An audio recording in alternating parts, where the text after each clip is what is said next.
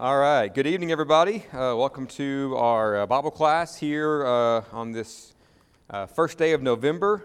For those of you who are here in person, welcome. And if you are maybe catching this on the live stream, we also want to welcome you also as we continue our kind of trek through the, you might say trek through the Bible, but focusing on the individuals that play key roles along the way in the lineage of Jesus. We're going to take a stop tonight in the book of Ruth and examine her story. She is one of 5 women that are called out specifically in the genealogy of Jesus in Matthew's account. So we're looking at her story tonight and what lessons we might can glean from that. So again, our kind of theme for this is that God used imperfect people to do great things, and Ruth is no exception to that, as no one really is from those that we've looked at thus far this quarter. This is a refresher. So we have 2 accounts of the full genealogy of Jesus, one in Matthew and one in Luke. And in Matthew chapter 1, we have an account that begins with what Bible character? Abraham. All right, so Matthew's account begins with Abraham and takes us through Joseph, and Matthew stresses what aspect of Jesus' lineage? All right, the kingship. Yes, so he stresses the kingship of Jesus, taking us through all the kings of the combined kingdom, just David and Solomon, but then also those in the divided kingdom of Judah. And then in Luke chapter 3, we have another account of the genealogy. Luke wrote to a Gentile audience, so he went even further back from Abraham all the way to Adam. All right, so he carries us all the way back to Adam and even to God. And he takes us through the maternal lineage of Jesus, which is in fact the true blood lineage of Jesus. So in Luke's account, there are no women mentioned, but Matthew does take a notation of 5 women along the way. And one of those, of course, is Ruth that we'll be looking at tonight. All right, so this is our full big picture of the full genealogy of Jesus. And I can't read that far away, so I'm going to turn my head here. Thank you. So we've got Adam, Seth, Enos, Kenan, Mahalalel, Jared, and then we have Enoch, and then Methuselah, and then that first red blank right there, the son of Methuselah, father of Noah, would be who? Lamech. All right, so right there we have Lamech, and then we go through Shem, and then a few additional people, and then who was the father of Abraham?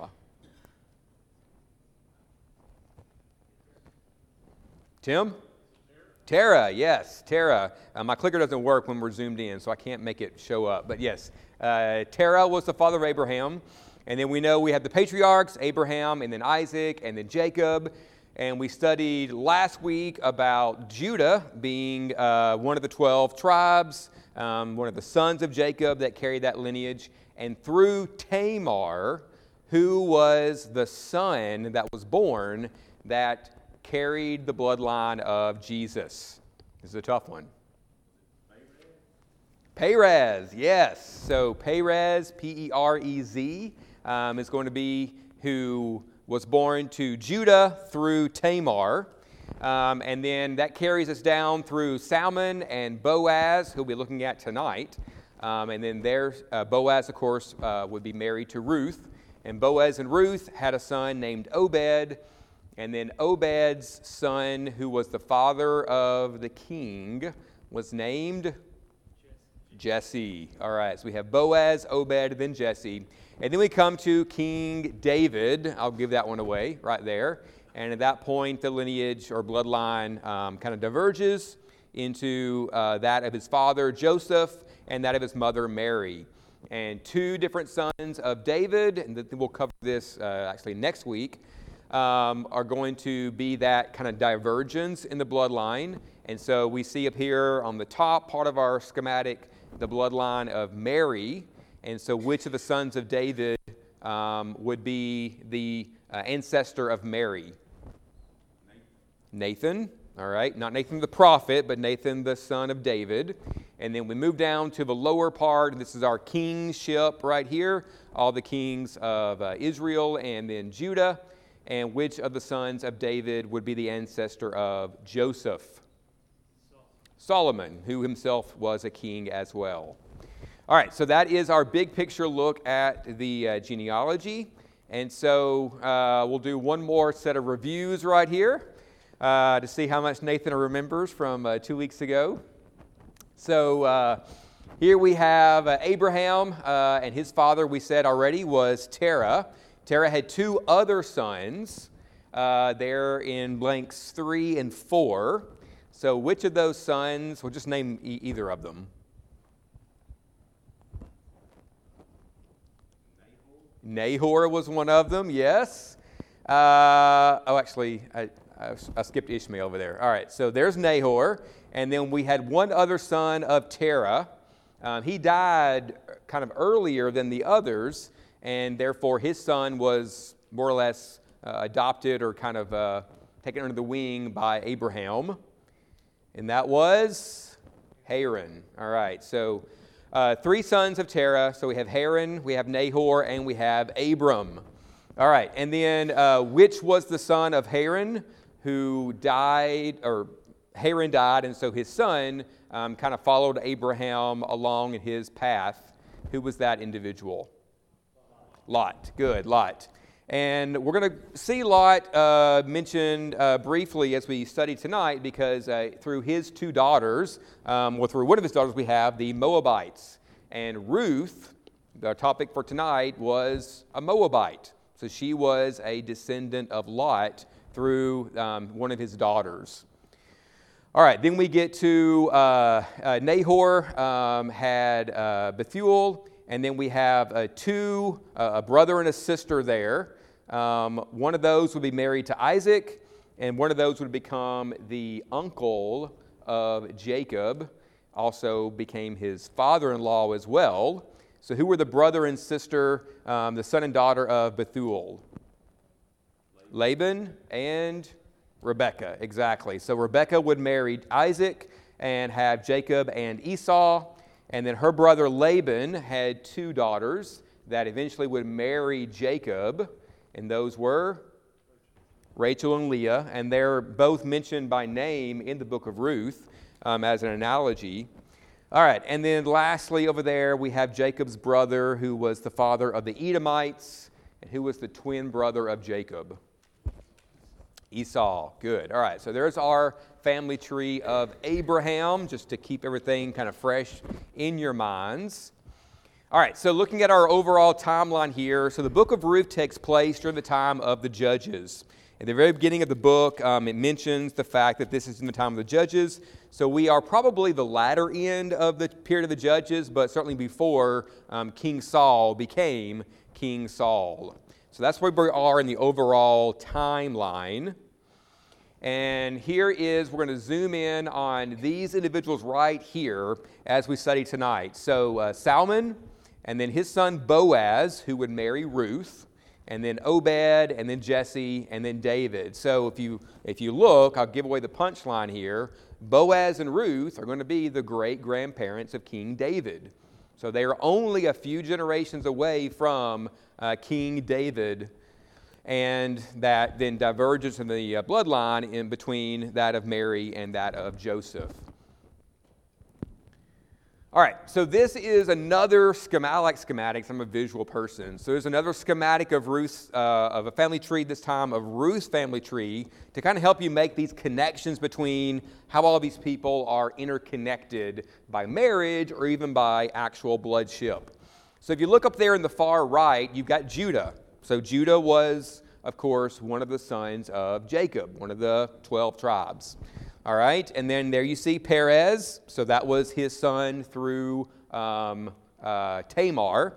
And then we have all these generations kind of coming on down. And if Patrick, if you'll scroll on down a little bit, then we can see then that Boaz is going to be a direct descendant of Judah. So Boaz is going to be of the tribe of Judah. And he's going to be from the city of Bethlehem, which is an important connection because David would also be of the city of Bethlehem, because David is really going to be just like 2 or 3 generations down from Boaz. And again, that's why Mary and Joseph traveled to Bethlehem in the early part there in the Gospels, and that's why Jesus was born in Bethlehem, because they traveled to the city of their family, their ancestors, for that census that was ordered. All right, so there's Boaz, and we'll put a pin in him for right now, but then if you look over here on the other side, we've got this guy named Elimelech, and he would marry a woman named Naomi, and they were also of the tribe of Judah. So they were going to be related to Boaz. We don't exactly know how, but they were all from the tribe of Judah. They all lived there in Bethlehem, and they were relatively near in their kinship. All right? Elimelech and Naomi have 2 sons, Chilion and Mahlon. Okay? So, family of 4. And that family of 4 is going to move to Moab because of a famine. And they travel, become sojourners there, looking for work, food, water, things to stay alive during this time of famine. And while they're there, you can see the skull and crossbones. Elimelech, Chilion, and Mahlon all unfortunately die. All right? So that's going to leave Naomi as a widow with no husband and no sons. But before they die, the 2 sons, Chilion and Mahlon, are each going to marry a Moabite. All right? Ruth, a Moabite, is going to be married to Mahlon. And then Chilion is going to be married to, you can't see over there, but a woman by the name of Orpah. All right? And so that's what's going to start our story right here. All right? In the book of Ruth, is this family of 4 moving to Moab because of a famine. The 2 sons marry Moabite women, and then all 3 of the men, the father and both sons, die. And we have Naomi, and we have 2 daughters-in-law. And remember that during this time, a widowed woman is basically destitute. Okay? Very difficult to work, to make a living. All right? So they're going to be in extreme poverty because of this situation. Not only is Naomi away from all of her family in a different land altogether, but she has no husband, she has no sons, she has almost no way to provide for herself. So they are going to be in a state of extreme poverty when we start this story. Okay?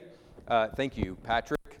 So there's our big picture look. And then, again, kind of the punchline, if you look, Ruth and Boaz, they're going to get together, and they will then become the great-grandparents of King David, and therefore fall within this lineage of Jesus. So that's the big picture look. So the book of Ruth is fairly short. It's just 4 chapters. And, you always have to ask the question, why is it in here? Why did God choose to include this story of Ruth in the Bible? Why did Matthew choose to mention Ruth when he was going through this lineage of Jesus?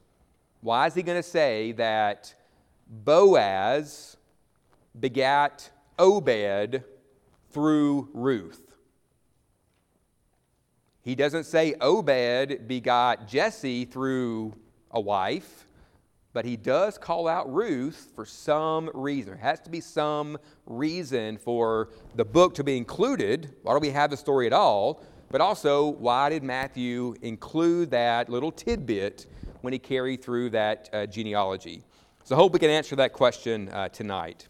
So turn over to Ruth chapter 1, and we'll begin our look at this really fascinating story.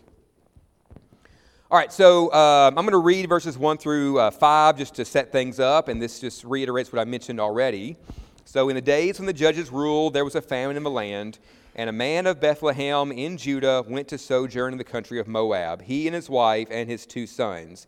The name of the man was Elimelech, and the name of his wife Naomi. And the names of his two sons were Mahlon and Chilion. They were Ephrathites from Bethlehem in Judah. They went into the country of Moab and remained there, but Elimelech, the husband of Naomi, died, and she was left with her two sons. Her two sons took Moabite wives. One was named Orpah, the other was named Ruth. They lived there about 10 years, so no small length of time. And both Mahlon and Chilion died, so that the woman was left without her two sons and her husband. All right. It's mentioned there that they were Ephrathites. So this is referring to, they're from Bethlehem. All right. So that word Ephrathite doesn't refer to being of the tribe of Ephraim. Instead, refers to someone from the city of Bethlehem. All right. Jesse was also referred to as an Ephrathite in 1 Samuel chapter 17, because Jesse was also from the city of Bethlehem. So that's where they lived prior to moving over into Moab. Okay, so moving on now. So that's setting up the story right there. So the book of Ruth is very efficient storytelling. We're going to carry the story along pretty quickly. So that's our intro right there. That's going to set the stage for the story of Ruth. Okay, so then we move into kind of the next aspect of our story. So, and I'll summarize part of this just for time, but Naomi learns that the famine back home has resolved. And the people back home have food, they have water. She is in a faraway land. She's got no husband, no sons. She probably would be better off going back to her homeland, be nearer to her family. So she decides, okay, we're going to move back to Bethlehem because the famine has gotten better back home. But she's got these two daughter-in-laws. And so she tells them, I want you both to stay here in Moab, close to your families. Again, these are women. They all are widows. Very difficult to provide for themselves. And so she thinks you're better off staying here close to your families. And they both say, no, we want to go with you. And she says, I can offer you nothing. I have no more sons. So we talked about last week the liberate marriage, where when you are a widow and you have no children, then you can marry the brother of your deceased husband to carry that line forward. There are no brothers. So she says, I can offer you nothing. She said, even if I were to have more kids, are you going to wait 20 years for them to grow up and then marry them? No. She says, you're better off staying here because I have nothing to offer you. So Orpah says, okay, I'm going to stay here. But Ruth says, no, I'm going to go with you. And I want to read Ruth's response here in chapter 1, beginning in verse 11. So Naomi says, turn back, my daughters. Why will you go with me? Have I yet sons in my womb that they may become your husbands? And she says, turn back. And then Ruth is going to respond in verse 16 and say, do not urge me to leave you or to return from following you. For where you go, I will go, and where you lodge, I will lodge. Your people shall be my people, and your God my God. Where you die, I will die, and there will I be buried. May the Lord do so to me, and more also, if anything but death parts me from you. And then Naomi sees that she's determined and says, okay, doesn't speak up anymore. So this passage right here is one of the kind of famous passages from the book of Ruth. It's a very emotional answer that Ruth gives. She says, no, I'm sticking to you like glue, right? Where you go, I'm going to go. When you die, I'm going to die there. I'm going to be by your side. There is a connection between these two women that's very evident in this passage right here. And that connection, that devotion that Ruth has to her mother-in-law is going to be foundational to how this story plays out. And we'll look at that. Okay? So, Beginning in verse 19 through the end of this chapter, they're going to move back to Bethlehem. But what's kind of interesting here is that Naomi, she's not a super happy person right here, okay? Read what she says beginning in verse 20. She said to them, this is when they get back to Bethlehem, she says, "Don't call me Naomi anymore, call me Mara. For the Almighty has dealt very bitterly with me. I went away full, husband, 2 sons, and the Lord has brought me back empty. Why do you call me Naomi when the Lord has testified against me and the Almighty has brought calamity upon me?" When she gets back to Bethlehem, she really has kind of a woe is me aspect to the way she interacts with people. And she thinks something's happened and God's punishing me by killing my husband, losing my 2 sons.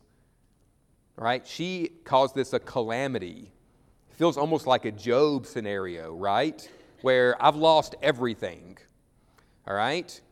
But despite the way that she feels about all that's happened to her, she's going to push ahead. All right? She's not going to give up. She's going to keep treading forward, and she's also going to be instrumental in how the story plays out through the actions of Ruth. Okay, so chapter 2, Ruth and Boaz are going to meet. Ruth is going to go out into the fields to just pick up some of the barley that the harvesters have let fall to the ground. And she happens to do so in the field of a man named Boaz. And Boaz is going to take notice of her when she's there out in the fields. So chapter 2, she begins to go out, and Boaz, verse 5, "Then Boaz said to his young men who was in charge of the reapers, 'Whose young lady is this?' And the servant who was in charge of the reapers answered, 'She's the young Moabite woman who came back with Naomi from the country of Moab.'" All right, and Boaz is going to take a liking to Ruth. And Ruth is not really sure why. But I want to read this starting in verse 10 right here. "Then she fell on her face, bowing to the ground, and said to him, 'Why have I found favor in your eyes, that you should take notice of me? I'm a foreigner. I'm a Moabite. I'm not of your family. I'm not a Jew.' And here's his response. Boaz answered her, 'All that you have done for your mother-in-law since the death of your husband has been fully told to me, and how you left your father and mother and your native land and came to a people that you did not know before. The Lord repay you for what you have done, and a full reward will be given you by the Lord, the God of Israel, under whose wings you have come to take refuge.'" The reason Boaz took notice of Ruth was not because of her beauty, not because of anything physical that he saw about her. It was because of her character. He learned that despite being a Moabite, she has come with her mother-in-law, and she is out there in the fields picking up grain so that she and her mother-in-law have food to eat, because they're that destitute. That kind of character in Ruth is what Boaz has noticed. And that's why he's going to show compassion on her, because of that aspect of her character. All right, so Ruth comes back home, and Naomi says, what happened? And she's going to tell Naomi that I was out in the field, there was a man there. And Naomi says, "Who's this man?" And she says in verse 19, "The man's name with whom I work today is Boaz." And in verse 20, Naomi said to her daughter-in-law, "May he be blessed by the Lord, whose kindness has not forsaken the living or the dead." And then she says in the latter part of that verse, "The man's a close relative of ours, one of our redeemers." Boaz is a relative of ours, and he is one of our redeemers. So what does this mean to be a redeemer? All right, that's going to be a key word, a key theme for the whole book of Ruth, is this idea of a redeemer. I'm going to come back to that point in just a moment. Let me go on to chapter 3 as we kind of finish up kind of the story itself. Naomi becomes a matchmaker, all right? The wheels are turning. She says, Boaz is our kinsman. He's one of our redeemers. He's took notice of you. I'm going to play matchmaker here for a moment, all right? And she gives Ruth some instructions, all right? She tells Ruth, I want you to go out. Boaz is going to be at the threshing floor, and I want you to, when he goes to sleep, I want you to lay down at his feet and wait. So Ruth does that, all right? He goes out, he falls asleep, she lays down at his feet and waits. In chapter 3, verse 8, at midnight, the man was startled and turned over, and behold, a woman lay at his feet. He said, Who are you? And she answered, I'm Ruth, your servant. Spread your wings over your servant, for you are a redeemer. And he said, May you be blessed by the Lord, my daughter. You have made this last kindness greater than the first, in that you have not gone after young men, whether poor or rich. And now, my daughter, do not fear. I will do for you all that you ask, for my fellow townsmen know that you are a worthy woman. And now it's true that I'm a redeemer, yet there is a redeemer nearer than I. Remain tonight, and in the morning, if he will redeem you, good, let him do it. But if he is not willing to redeem you, then as the Lord lives, I will redeem you. Lie down until the morning. So, Boaz wakes up, and there's a woman laying at his feet. It's dark. He doesn't know who this is. He says, Who are you? She says, It's me. It's Ruth. And then it's a little bit subtle in here, but Ruth is basically asking this man, Will you be my redeemer? Will you save me and my destitute mother-in-law as our kinsman? And he understands what she's asking, even though it's not super clear to us because we don't kind of see this context here. But he says, absolutely yes. But there's one person that is first in line to become your redeemer. If he will do it, that's fantastic. He will take care of you and your mother-in-law. But if he will not, then I will do it. But he's next in line, first in line, so he's going to get the first option or first choice to do this. Okay, so what does it mean to be a redeemer? So turn over real quick to Leviticus 25 and verse 25.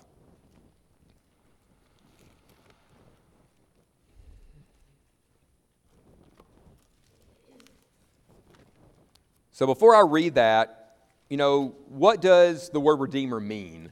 Like when you hear the word redeemer, what does it mean?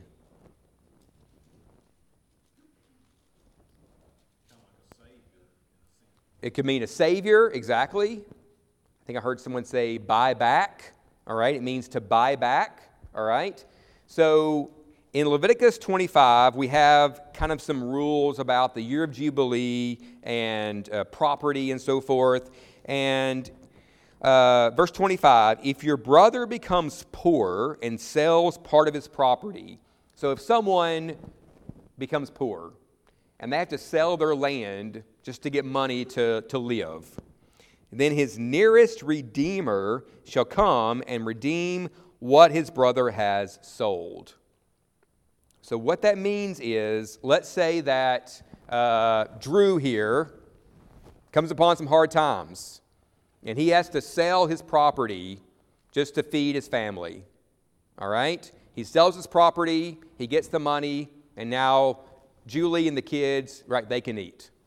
Well, it now falls upon his nearest kinsman, Mackenzie, if he's able, to go out and buy that property back. And you would do it because you're a great brother. All right? This way, Drew can feed his family, but this property's not lost. It stays in the family. All right? That is the kinsman redeemer. It is taking care of your kinsman. In this context, through buying directly the property they have to sell for money, or buying it from whoever they sold it to, so it stays within the family and doesn't go off into a stranger. All right? Ruth is asking Boaz, will you be my redeemer?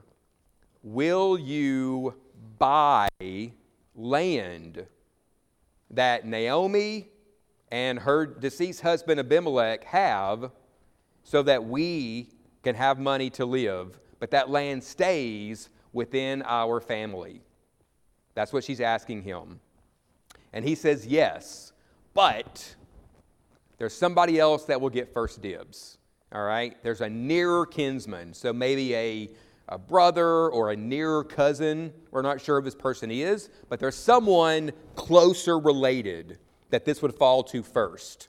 And Boaz says, this person should have the first option to do this. And if he won't, I will do it. I will take care. All right? So maybe Ashley will get the first dibs on Drew's property. And if Ashley says no, then Mackenzie, you're up. It's on you to do it. All right? Okay, so that's going to set us up right there. All right, so chapter 4, we basically have the conclusion to the story, okay? So Boaz goes, he gets some city officials to make this all legal, and he goes to this person, which is never named in the book, and he tells them, here's the situation. Will you buy this land that Naomi's trying to sell because she's poverty-stricken and needs money to live? And this man says, yes, I will do it. But Boaz, he adds a catch to it, okay? And what's going to happen is Boaz is going to take two different Jewish customs and kind of combine them together. So one of those is the kinsman redeemer, right? Buying the land so it stays in the family. But the other one is this idea of a Levirate marriage. So Ruth is a widow. She had no children. Now, under the Levirate custom, she could be given to the brother of her deceased husband. Well, there aren't any brothers. There are no other brothers. But maybe that passes to a cousin or some other relative. So Boaz is going to tell this man that's not been named in verse 5, the day you buy the field from the hand of Naomi, you also acquire Ruth, the Moabite, the widow of the dead, in order to perpetuate the name of the dead in his inheritance. So Boaz says, this comes more than just buying land. You're going to take Ruth, and you're going to marry her under this Levirate custom so that you will take care of her, and she will bear children to carry the seed of her now deceased husband. And this man says, okay, I'm out. All right? He says, I can't do that because I want to protect my family tree. Like, I don't want to have kids for somebody else that's dead. I want to kind of protect my own. So he turns down this. He says in verse 6, I cannot redeem it for myself lest I impair my own inheritance. Take the right of redemption or yourself, for I cannot redeem it. So he passes. So now the door is open for Boaz. Boaz is going to buy the land. So that's the redeemer kinsman aspect of this. And he's going to marry Ruth, the Levirate marriage component of this. And in doing so, he's going to save Ruth and Naomi financially and in other ways as well, including allowing Ruth to have children in the absence of her now deceased husband. All right? So in verse 13, so Boaz took Ruth, she became his wife, he went into her, and the Lord gave her conception, and she bore a son. Then the woman said to Naomi, blessed be the Lord, who has not left you this day without a redeemer, and may his name be renowned in Israel. He shall be to you a restorer of life and a nourisher of your old age. For your daughter-in-law who loves you, who is more to you than 7 sons, has given birth to him. And then this is the climax right here. A son has been born to Naomi. They called his name Obed. He was the father of Jesse, the father of David. And then we know that David would become the father of Jesus many generations down the line. So, as we kind of wrap up here, I want to think about this idea of the Redeemer, all right? Who was the Redeemer kinsman of this story? Okay? The first option here is Boaz. All right, this is the most literal interpretation of the story. Boaz literally was the kinsman redeemer. All right? In Ruth chapter 2 and verse 20, he specifically called one of our redeemers. And we know he actually did become that kinsman redeemer, both buying the land and also marrying Ruth. But you could also make an argument here that Ruth played the part of the redeemer. In Ruth chapter 2, verse 11, this is where Boaz tells Ruth why he took notice of her. All that you have done for your mother-in-law since the death of your husband has been fully told to me, how you left your father and mother and your native land and became to a people that you did not know before. Ruth went with her mother-in-law. Ruth protected her mother-in-law. Ruth fed her mother-in-law. Ruth cared for her mother-in-law. She was a savior in this story in her own right, protecting Naomi. She would go on to marry Boaz, and in doing so, provide for Naomi even in her old age. Ruth was also a savior, a redeemer within our story. But it's also very interesting, this son that's just mentioned one time, Obed. Look at Ruth chapter 4 and verse 14. Then the women, so women of the town, said to Naomi, "Blessed be the Lord who has not left you this day without a redeemer." So they're speaking to Naomi, not to Ruth. And they say, "You, Naomi, have a redeemer." But who are they speaking about? "And may his name be renowned in Israel. He shall be to you a restorer of life and a nourisher of your old age. For your daughter-in-law who loves you, who is more to you than 7 sons, has given birth to him." And that him is Obed. Obed is referred by the women of the town specifically as a redeemer. So how does Naomi's grandson then become a redeemer? Well, Boaz was most likely older in age. All right? And he probably died at some point, and Ruth more than likely lived longer.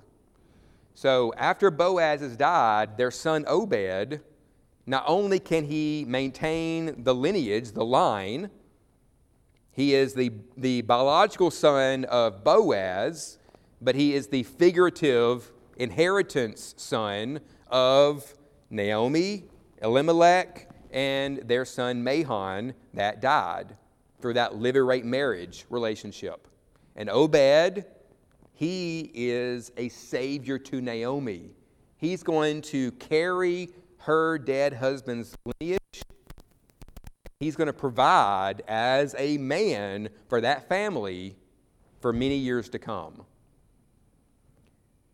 But then here's where this whole story comes to its real climax. And that is because the whole story of Ruth is really an allegory for Christ. It is full of foreshadowing of this relationship that Christ has with us. Ruth was a Gentile. She was lost. She was destitute. She had no money, no inheritance. She was in poverty. Boaz had compassion on Ruth because of her character, and Boaz bought her back. Exactly how Jesus had compassion on us in our destitute state. and how Jesus bought us back with his blood on the cross. This idea of redeemer, it's mentioned numerous times throughout the book of Ruth. And really, Ruth is just a microcosm or an allegory to the story of Christ. Boaz plays the role of the redeemer, as does Ruth and Obed in their own ways, all symbolizing Christ. And Naomi and Ruth, who are destitute, they're us. They needed to be redeemed, and the same way we need our own redemption. Ours comes through Jesus, but the book of Ruth foreshadows that in such a beautiful way. That's why Matthew included it. That's why it's in the Bible, and that's why Matthew called attention to it in his genealogy. Thank you for your attention. Have a great night.